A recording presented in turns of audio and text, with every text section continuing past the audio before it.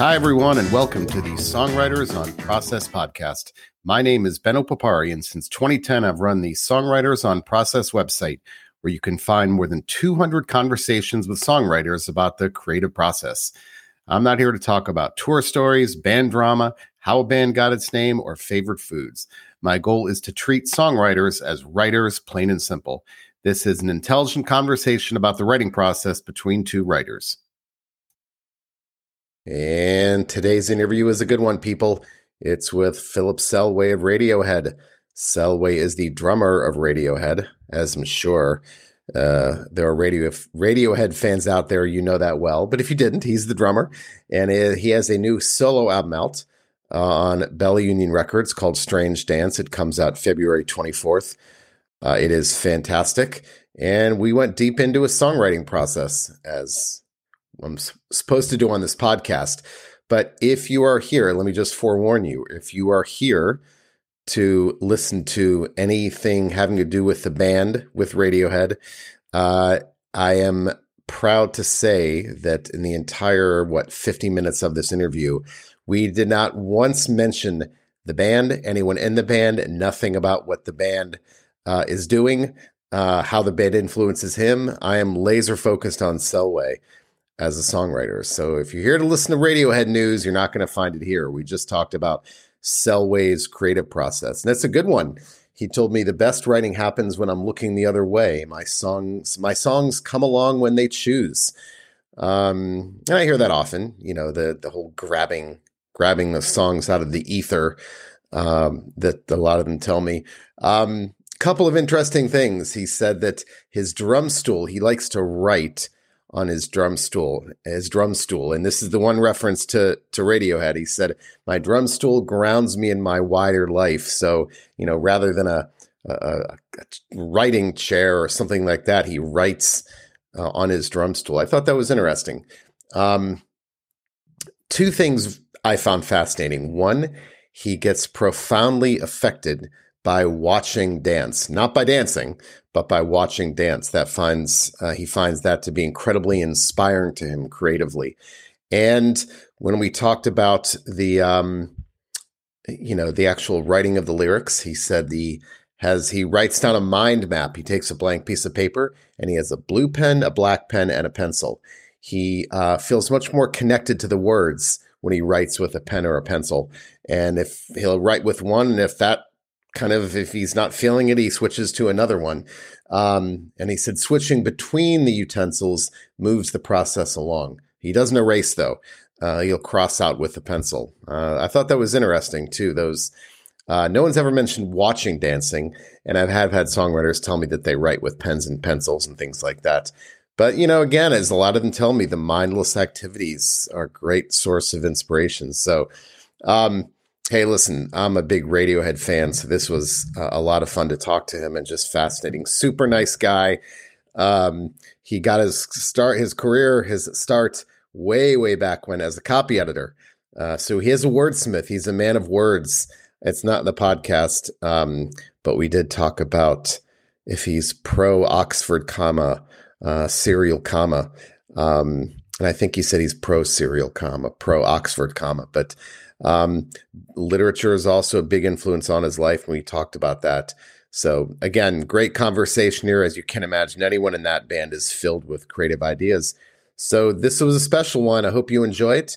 And here is my interview with Philip Selway of Radiohead. So thank you very much for taking the time to talk to me. The first thing I always start with is I was listening to this interview with Bruce Springsteen about a month ago. And I think with the radio broadcaster Howard Stern, and he asks Bruce Springsteen if he writes every day, and Springsteen said no, because I don't have something. Sometimes I have nothing to say. And I thought, wow, that was interesting that someone who writes as much as he does doesn't write every day. So I'm curious, how important is it as an artist for you to create in some fashion every day, or is it more of just a question of when the mood strikes? I guess as an artist, in any fashion, is it important to create every day? I think there has to be some kind of creative time there. And that can just be engaging with something that somebody else has produced. But in terms of actually writing, no, I don't write every day, and it can actually, I have to wait for the muse to take me, so to speak, and that sometimes that can actually be worryingly long in between instances of that happening, really. But I find actually writing happens when I'm looking the other way. If you like, if I sit down and think, right, I've got to write something now, generally it doesn't happen too well. It can.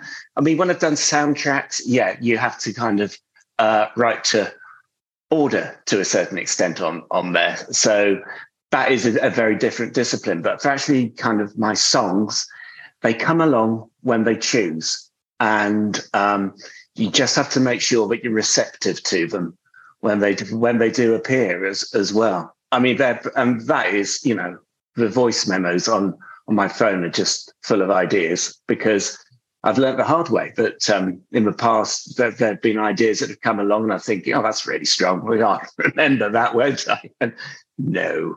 And so kind of I keep a constant note of even just little fragments of melodies coming up. I was going to ask you this later on, but since you brought it up, songwriters tell me all the time about the voice memos that they have. And there's very little do I hear people talk about any sense of organization with the voice memos. There's hundreds of them on their phone. They're not organized. And I just get great anxiety because I think, what is it like to scroll through all of them?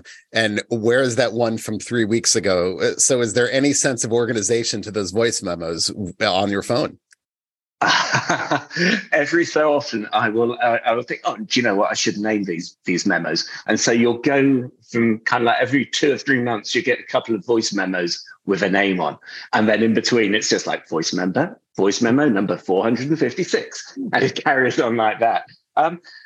In a way that's kind of nice, because you can just dive back in and come across stuff you have absolutely no recollection of having put down in the first place. And actually, that's quite an effective angle to come at it from, because you're coming with completely fresh ears. And it could be that at the time you just thought, well, I don't know if that's so great, but actually you can see the nugget of a good idea in there, and then you can develop that. I mean, my voice memos are just this big amorphous blob, to be honest with you. I backed them up as well. They're in the cloud, but yeah, they're kind of.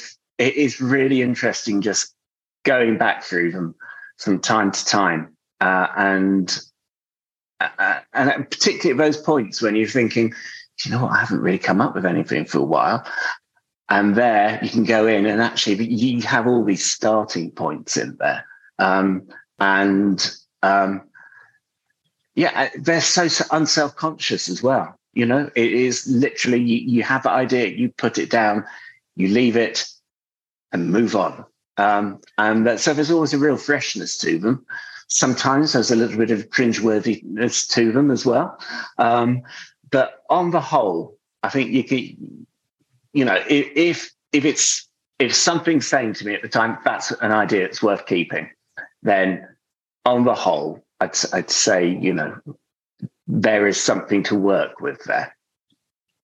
You mentioned distance, and for me, at least as a writer, I find the distance is probably the most important part of my revision process. That the more distance I give something, the more fresh eyes, the fresher the eyes are, and I'm able to look at it. Often, if there's something I don't like, and I give it a few days, there are things that I find in there that are, that I maybe didn't see earlier. So I deliberately use that as a part of my process. So do you use distance, after things have been created, do you deliberately use distance as a part of that revision process, whether it's music or lyrics?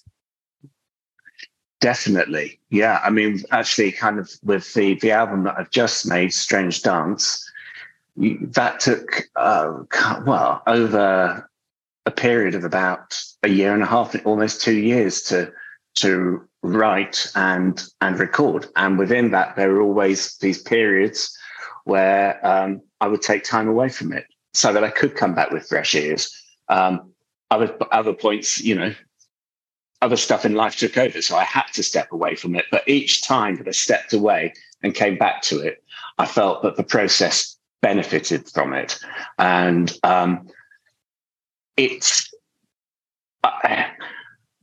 I find that actually kind of once I've completed a song, when I've been in the throes of writing it, it makes sense to me.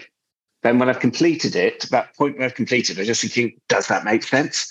And then actually having some time away from it after that, and that's particularly when you start talking about the songs as well to other people, it's just like, oh yeah, I get it now, and you kind of really you get an insight into all the different stages of, say, life, writing the lyric, all the rewrites in there, but they all leave their imprint on there, and they all kind of grow into the life of the song. And I find that side of it fascinating. Also, I think it just gives an insight into yourself, really. I think, and things bubble up which can surprise you, I guess.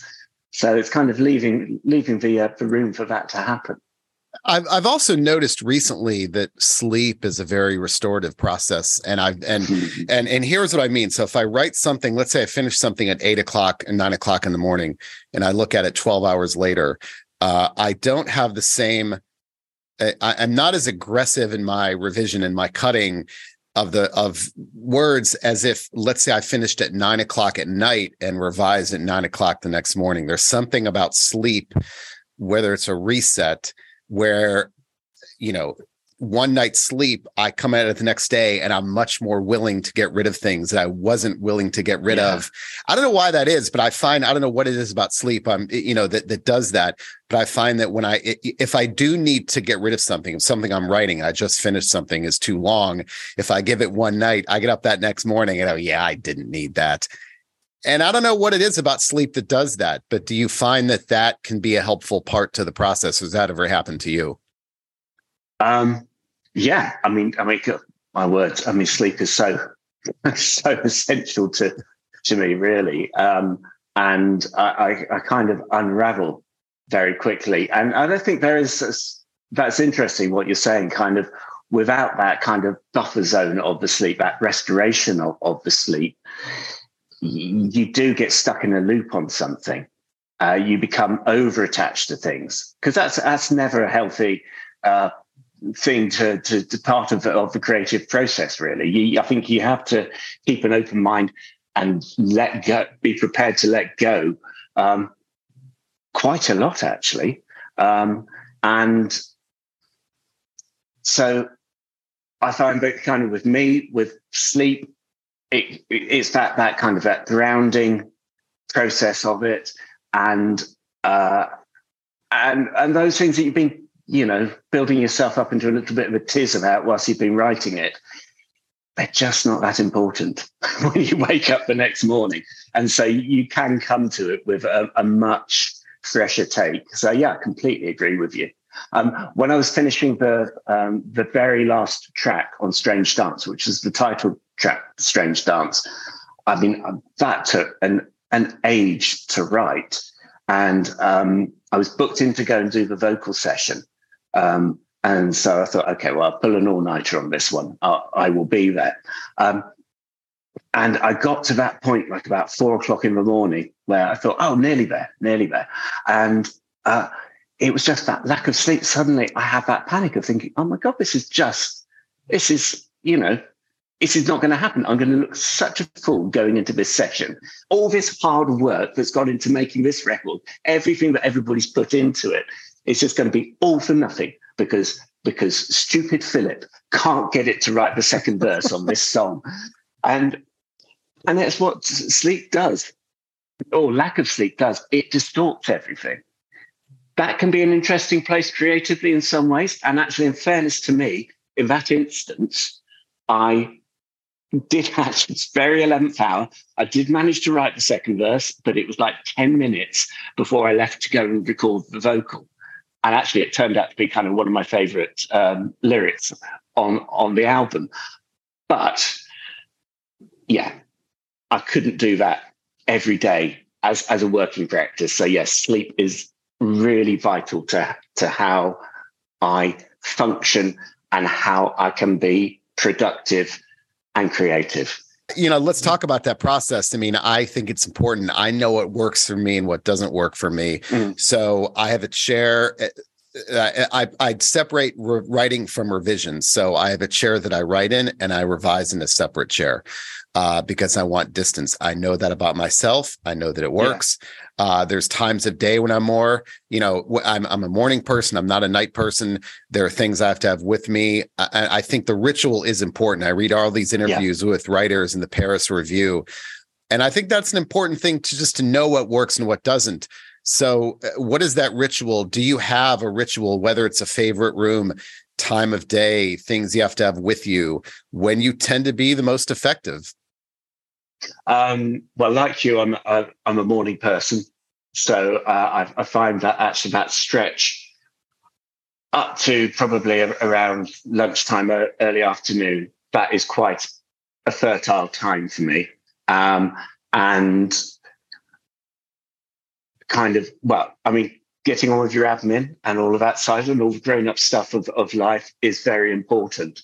But that can wait till I've got less brain capacity, I think, later on in the day. So if I feel, there's a deadline coming up with a piece, I will use that time and for focusing on my writing. And then I find once actually I've started that process, I can step away from it and it will be kind of whirring away at the back of my head. And so I can then come back to it throughout the day. But I do hit that point kind of mid-evening where basically my brain is jelly and I won't get anything else out of it until I'm just about to go to bed. And then it just goes, and it's like, oh, really? Now? And I might have a little brief window then to get stuff down again. So, yeah, there are particular places that I will write. I mean, I find lyric writing, I find I need to be near kind of a guitar or a piano. Kind of, you see me here at the moment by a piano. Would be a good place to work. And actually, in terms of chairs, I'm on a drum stool at the moment. That kind of grounds me in my wider life. And so things like that, all of those things, they kind of feed into it. I remember there's a fantastic book that the dancer and choreographer Twyla Tharp wrote about the creative process. And actually, she's been very, she kind of demystifies the whole process. And a lot of what she talks about in there is having that ritual. If it's something like, when you come in, lighting a candle, because actually, you're saying to your brain, right, I am going to start this creative process. I'm going into a different space and a different headspace. And I think those things are quite, I think they're really important because you've got to find some discipline in the process, and actually you've got to find the stamina to sit with it as well, particularly when the ideas that you're coming up with in those moments don't feel like the most inspiring. It's easy once you've got a good idea because then you're just keeping up with a runaway horse then. But in the and that's not the general pattern for me. And so it is just that whole thing of sitting there with it and trying not to get too anxious about it either, which is all very well saying that, but kind of when you've got a deadline looming over you, then that can be quite anxiety inducing. But yeah, I guess, anxiety has its place in there. It can be a fuel in there, but I find actually having as kind of like as a calmer environment as I can have, I find that very, very useful. So yes, it's making sure you kind of sit down, you say, I'm going to work at this for 4 hours now, little break here, kind of mix it up. For me, it might just be playing another song altogether. But it is just keeping those cogs moving and trying to constantly open out the possibilities of an idea as well. Some days it works and they're fantastic. Other days, you beat yourself up about it. That's just right. it. You mentioned you've said anxiety a few times. We've all been in that situation, where we're up against deadlines, and somehow we're able to create when we know we're up against those deadlines. So, I find that what I've actually done is incorporated false deadlines into my process. So a false deadline for me isn't, I'll write for an hour, start the stopwatch if there's nothing to do after that hour. But let's say I have a phone call at 2, a scheduled phone call. I won't start writing until 1. Now, what I'm writing has nothing to do with that phone call, but it's still a hard stop where I know that I have to stop and finish writing. And I know that about myself because we live in Washington, D.C., and I go to New York for business all the time, which is like a 3-hour train ride. And I will get more done in those 3 hours than if I sat here for 3 hours because I know I have to stop because the train pulls in. I've got to put my laptop away. So I deliberately use false deadlines as a part of my process as a way to kind of just get my butt in gear. So I'm curious if that's ever happened to you, because you mentioned, looming deadlines and anxiety when things aren't coming. And I find that if things aren't coming to me, if I'm in a rut, I'll use a deadline to just kind of that false deadline to really get me going. I think, you're talking about that whole thing of traveling. Being in transit, it has its kind of natural conclusion, and that whole thing of the movement of it as well. That can be a very creative space to be in, and deadlines they're kind of vital to the whole process, aren't they? Yes, you do have to impose deadlines on yourself. And I do that. Kind of with making Strange Dance, I always knew what was coming up. And when I was doing my kind of initial demos and session templates, I'd committed to sharing those with my collaborators and with Marta, the producer, on a particular date. And that was kind of, that was like about a week or so up ahead of where I needed to be. But also knowing that actually I would need that contingency time in there because I knew that I would go a week beyond, really.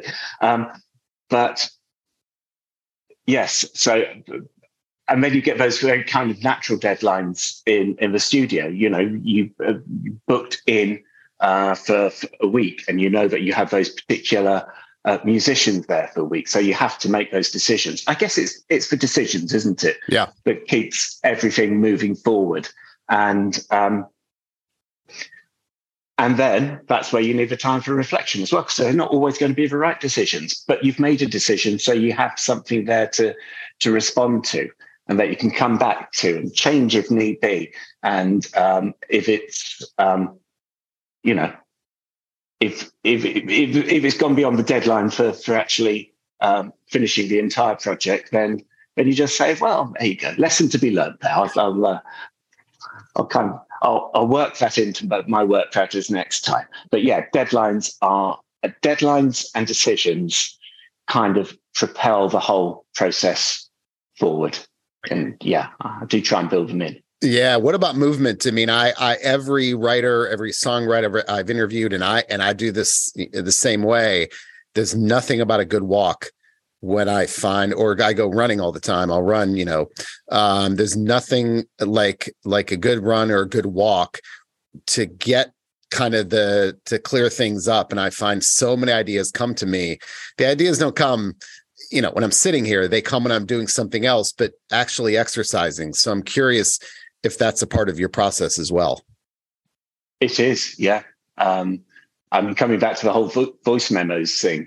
You get the idea, but you do get all this ambient noise in there with them. It's like the wind from a walk, or traffic noise, or kind of, I don't know, treadmill in the background or something like that. Yes, I find that there's that sense of movement can order things for you. It can give you greater clarity. I guess, it's just that whole process of your body moving. It changes your body chemistry, I guess, in that moment. And exercise, you're going to be releasing all those endorphins anyway, and all of that, all of those things are kind of fuel to the fire. So, and also you're occupying a big part of your brain, that subconscious part of that part of your brain, which I can't think the name of at the moment, but which that has all those automatic functions of your body. You're occupying that, so it's kind of, that doesn't have an opportunity to get anxious. It's being occupied, and it's you can say to it, you go and do that. I'll just get on with this over here, thank you. And so you kind of freeing up that kind of really creative, effectively creative part of your brain. That's how I feel when I do exercise or go walking.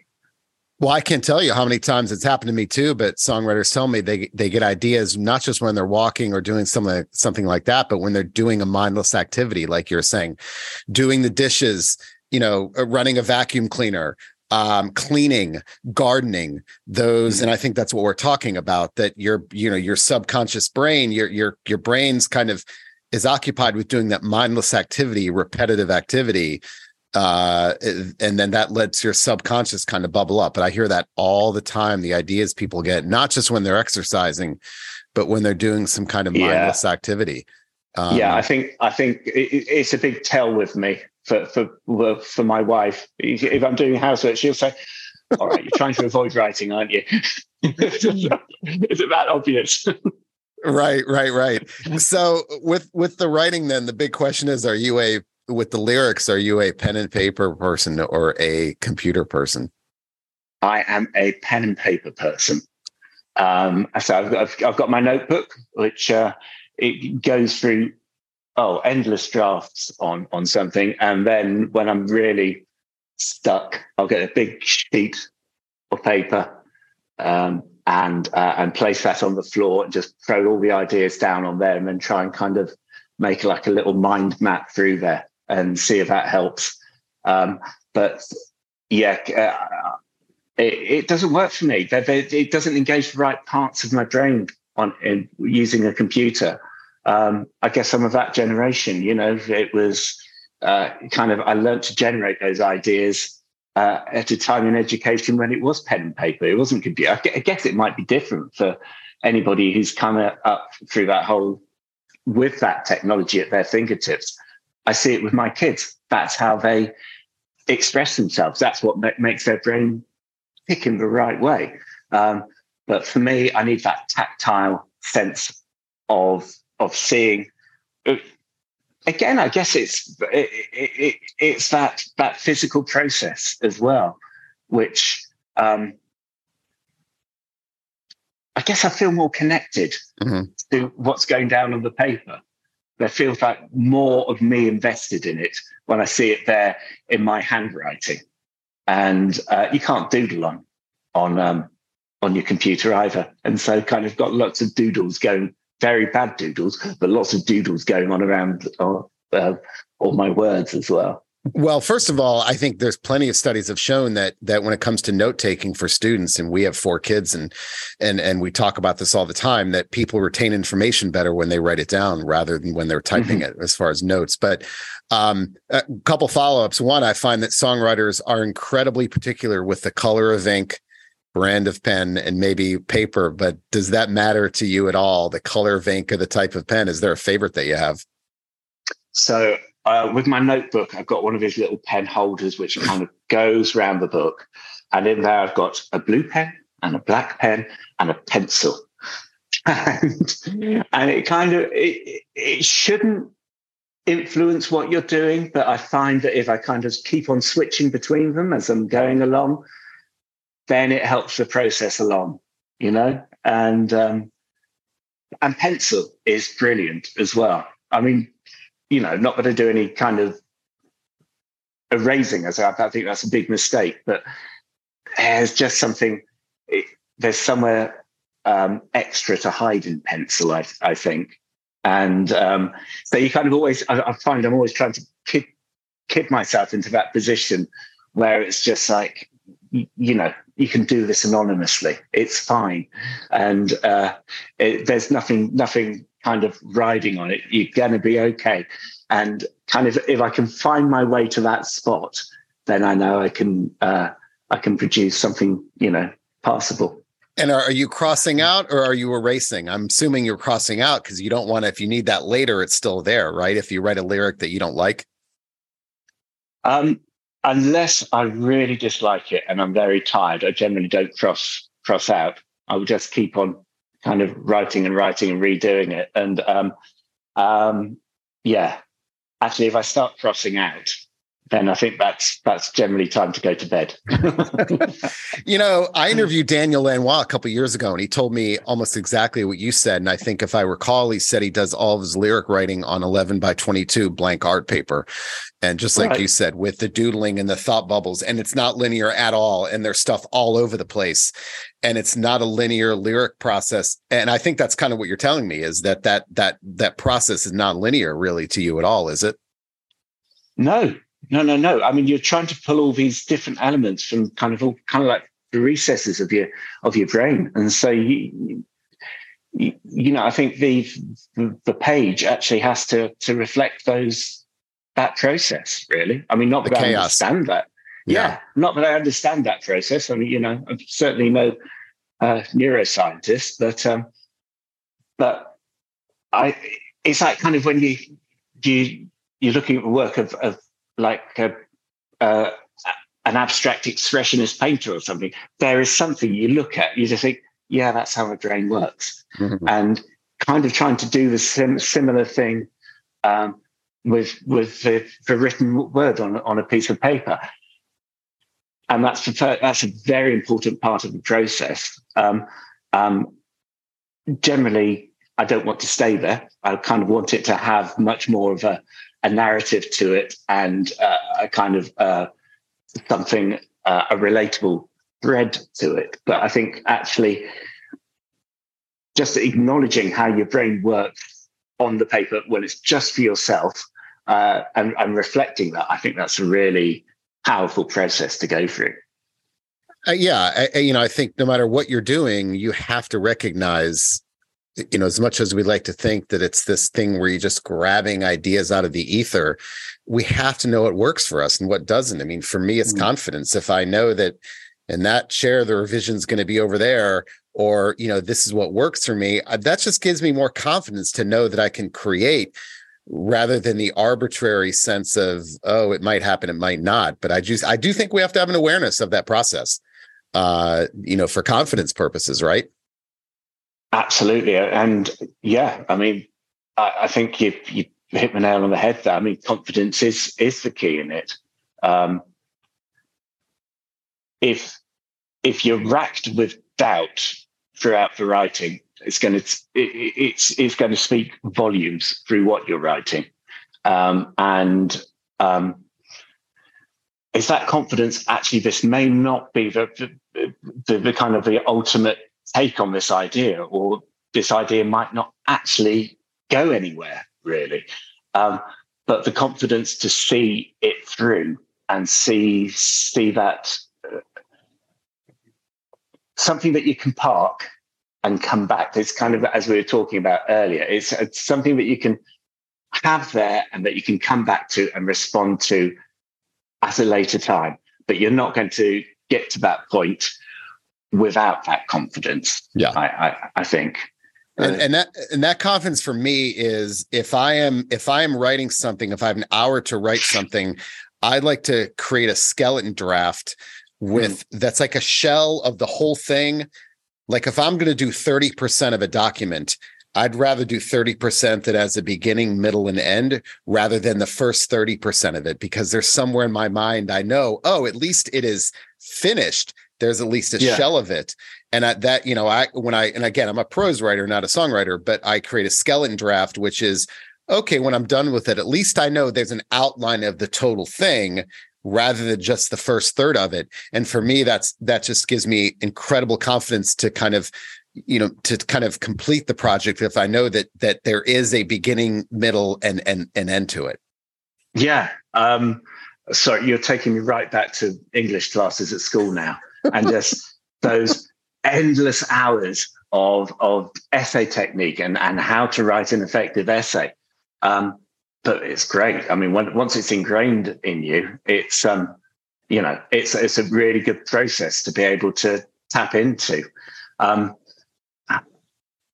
don't know if it works for me songwriting, which I find quite frustrating, because actually I know where I am with essay writing, and there's something about the nature of lyric writing which just feels so open-ended. Yes, I think there is that. It's coming back to this thing again. Also, I don't know what the song is going to be about until I've finished it. Mm-hmm. So it's constantly shifting all the time.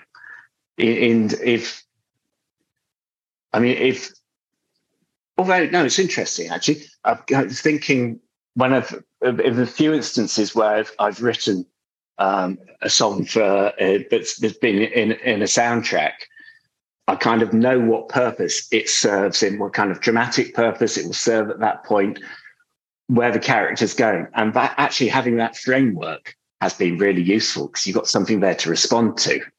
I think kind of with the when I'm writing songs for myself, it's a big part of the process is actually finding what I want to write about. And I don't know that until I get to the end of the song, really. You're speaking to a quote by the novelist E.L. Doctorow, and I wish I had it in front of me, but he says something like, writing is like driving at night with headlights. You can't see the final destination. You can just see what's in front of you. And that's great. Isn't that exactly what we're talking about? That you don't know where it's going to end. Yeah, but you can all you can see is what's immediately in front of you, but you know you're going to get to the end eventually. So a couple more questions. Since you mentioned art, you mentioned abstract art. Ernest Hemingway once said all writers should go to art galleries to be inspired. And I'm curious what other art, if you do use art galleries, because I hear that pretty commonly, but other artistic endeavors, other art forms, I should say, that inspire you as a songwriter. So there's a couple of things there, really. Actually, in the process of writing Strange Dance, I was working in parallel with the artist Stuart Geddes. So he's in Bristol, based in Bristol in the UK. And we're friends. And so when I was starting to work on the songs that became the album, we were going into lockdown, and we were both aware that we were kind of isolated in our studios, working away, but having nothing really to respond to. So we agreed that at the end of each week, we would get together on Zoom and just talk about the week, talk anything about the week, really, be that kind of, I don't know, football, family, whatever. But a big part of that conversation was also talking about what we've been working on during the week. And so this very kind of natural dynamic where both our works were kind of running in parallel, and they were feeding into each other. And so it felt like a very natural process to then ask Stuart to make the paintings, which became the artwork. Mm-hmm. And for me, I found that fascinating, seeing how Stuart was responding to what I was writing, picking up the kind of the textures and the tones from what he was doing. And I think it was kind of a two-way street, really, in that respect.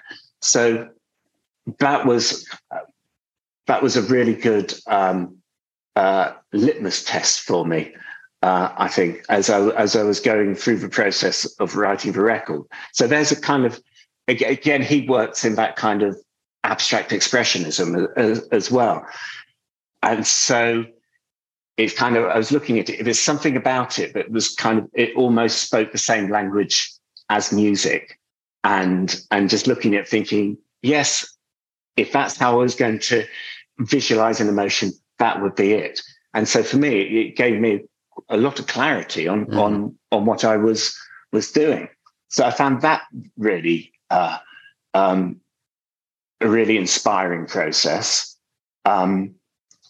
The other side for me, I know when things are kind of hitting the right spot musically for me, because I start seeing things in terms of movement. So I think some people, they will talk about their synesthesia and they'll see colours. For me, it translates into music. I don't know if there's a term into movement, so I don't know if there's a term for that. And so kind of for me, dance is very important. And I get a huge amount of there is something I don't understand the process. I don't understand what it unlocks in me, but it certainly, watching dance unlock very profound feelings for me, I think. And profoundly affecting feelings. Whether they're actually profound thoughts that could accompany them, that's a whole different matter. But so yes, I mean, and again with the album, it felt like a very natural process then to draw dance into the project. So I've been able to work with a quartet of dancers to do videos.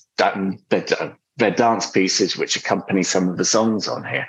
There's I find kind of really, really fertile place to be creatively is going up to, say, like the Edinburgh Festival in August, and just having, it's just in the air around you all the time.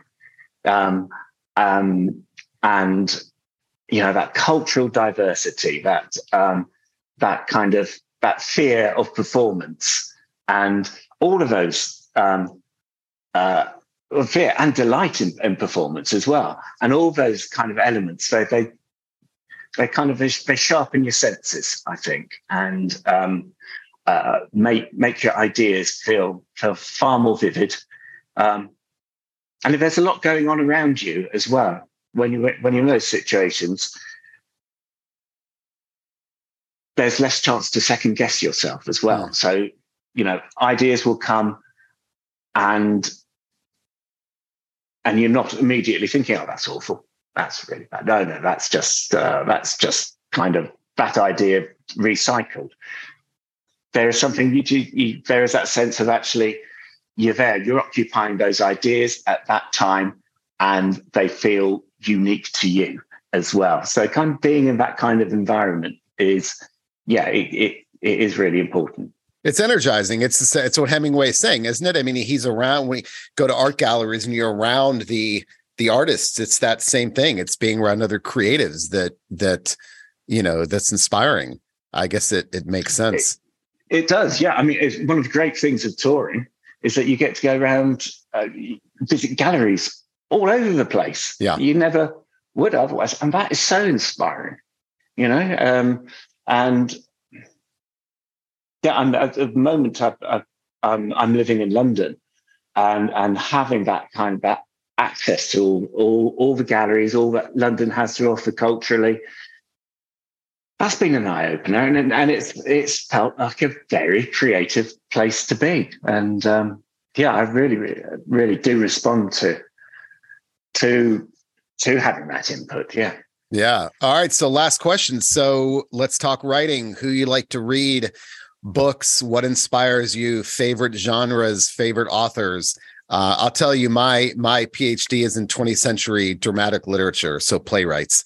So I was not, didn't read novels. I mean, I'm obviously read plenty of novels and poems, but so, I find nothing more inspiring to me than just reading good writing. So how much of that is a part of your routine, and who do you like to read? I have to admit, Ben, that I am a bit of a slow reader. Even though it's an English degree, I am a slow reader. So am I. I am very, very slow. And I'm convinced that, I don't know if everyone is like that, but I've always been a slow reader. Absolutely. So I had this thing, but when I had a proper job, I was actually a copy editor at a publishing I saw house. And you can kiss goodbye to kind of use reading for pleasure, because you just sit there. I mean, not as bad as I was, but for a long time, I would just sit there thinking, oh, really? I think you could have tidied that sentence up a bit more, couldn't you? And go through it with that kind of analytical eye on it. So yes, I'm a slow reader anyway. I think that made me even slower. Writers, yes, but it is a kind of, I think once a book's captured your imagination, that is such an exciting place to be, and you just don't want to leave it. I spoke earlier on about the writer Jenny Fagan. Her writing has that effect on me. She's the book I mentioned, Luck and Booth. You kind of you start at the beginning of the book with the Devil's Daughter and her kind of like journey through Edinburgh and the psychogeography of Edinburgh, and this kind of, as it unfolds out over a century of occupants of this particular house on Luckenbooth Place.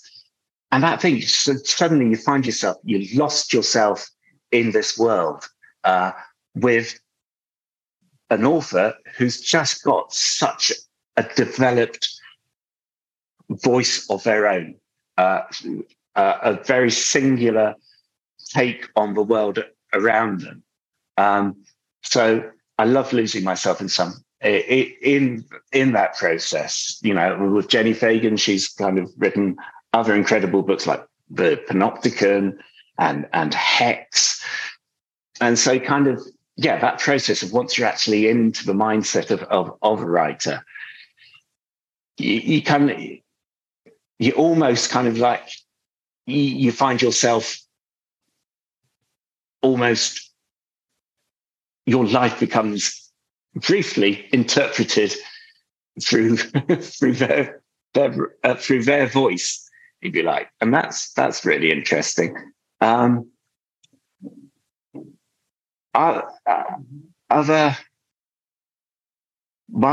past couple of years, I'll tell you one piece that really hit home with me. But there's a record, an album called Chalk Hill Blue. It's on the music side of it. It's a writer called Hannah Peel, who has she's actually played on my record, but she was working with a writer called he's a poet and a novelist called Will Burns, and I loved the soundscapes that they were kind of producing between them. There was something kind of really visceral in his writing. It felt very rooted in nature, and then the kind of this slightly dissonant world that then Hannah created in the music. And when you feel that coming together, it really accentuates kind of the music of the poetry. I think poetry always has its music in there. Mm-hmm. And when it works, it really does. And it's really obvious. But to actually hear a piece where the music just so keys into that, and you just get this very intense reading of the works then as well. So yeah, that's probably where I've got to in my slow reading. Yeah, well, it's funny when I finish an author, my first reaction isn't let me read everything else by that author. I want to get other voices in my head. So I'm not a favorite author person. I feel like if I have a finite amount of time on this planet, I don't want to read everything by one person. I want to read a bunch of voices. That's always my initial reaction. Isn't, oh, let me find out let me read everything by that person. It's, I want to read something else. Are you like that, or are you I've got to devour everything by that author once I read that book that I like? I think once when I've finished a book, I almost go through kind of like this very minor grieving process with it. You're leaving that world, and I have to step away. I can't jump into another book straight away. It feels like an infidelity. So yeah, I have to step away and wait for something that actually captures my imagination again. And that's it for the latest episode of Songwriters on Process. Don't forget, you can find all of my interviews with over 200 songwriters on my Songwriters on Process website at songwritersonprocess.com, going all the way back to 2010. You can read them, watch them, or listen to them. So until next time, thanks for listening.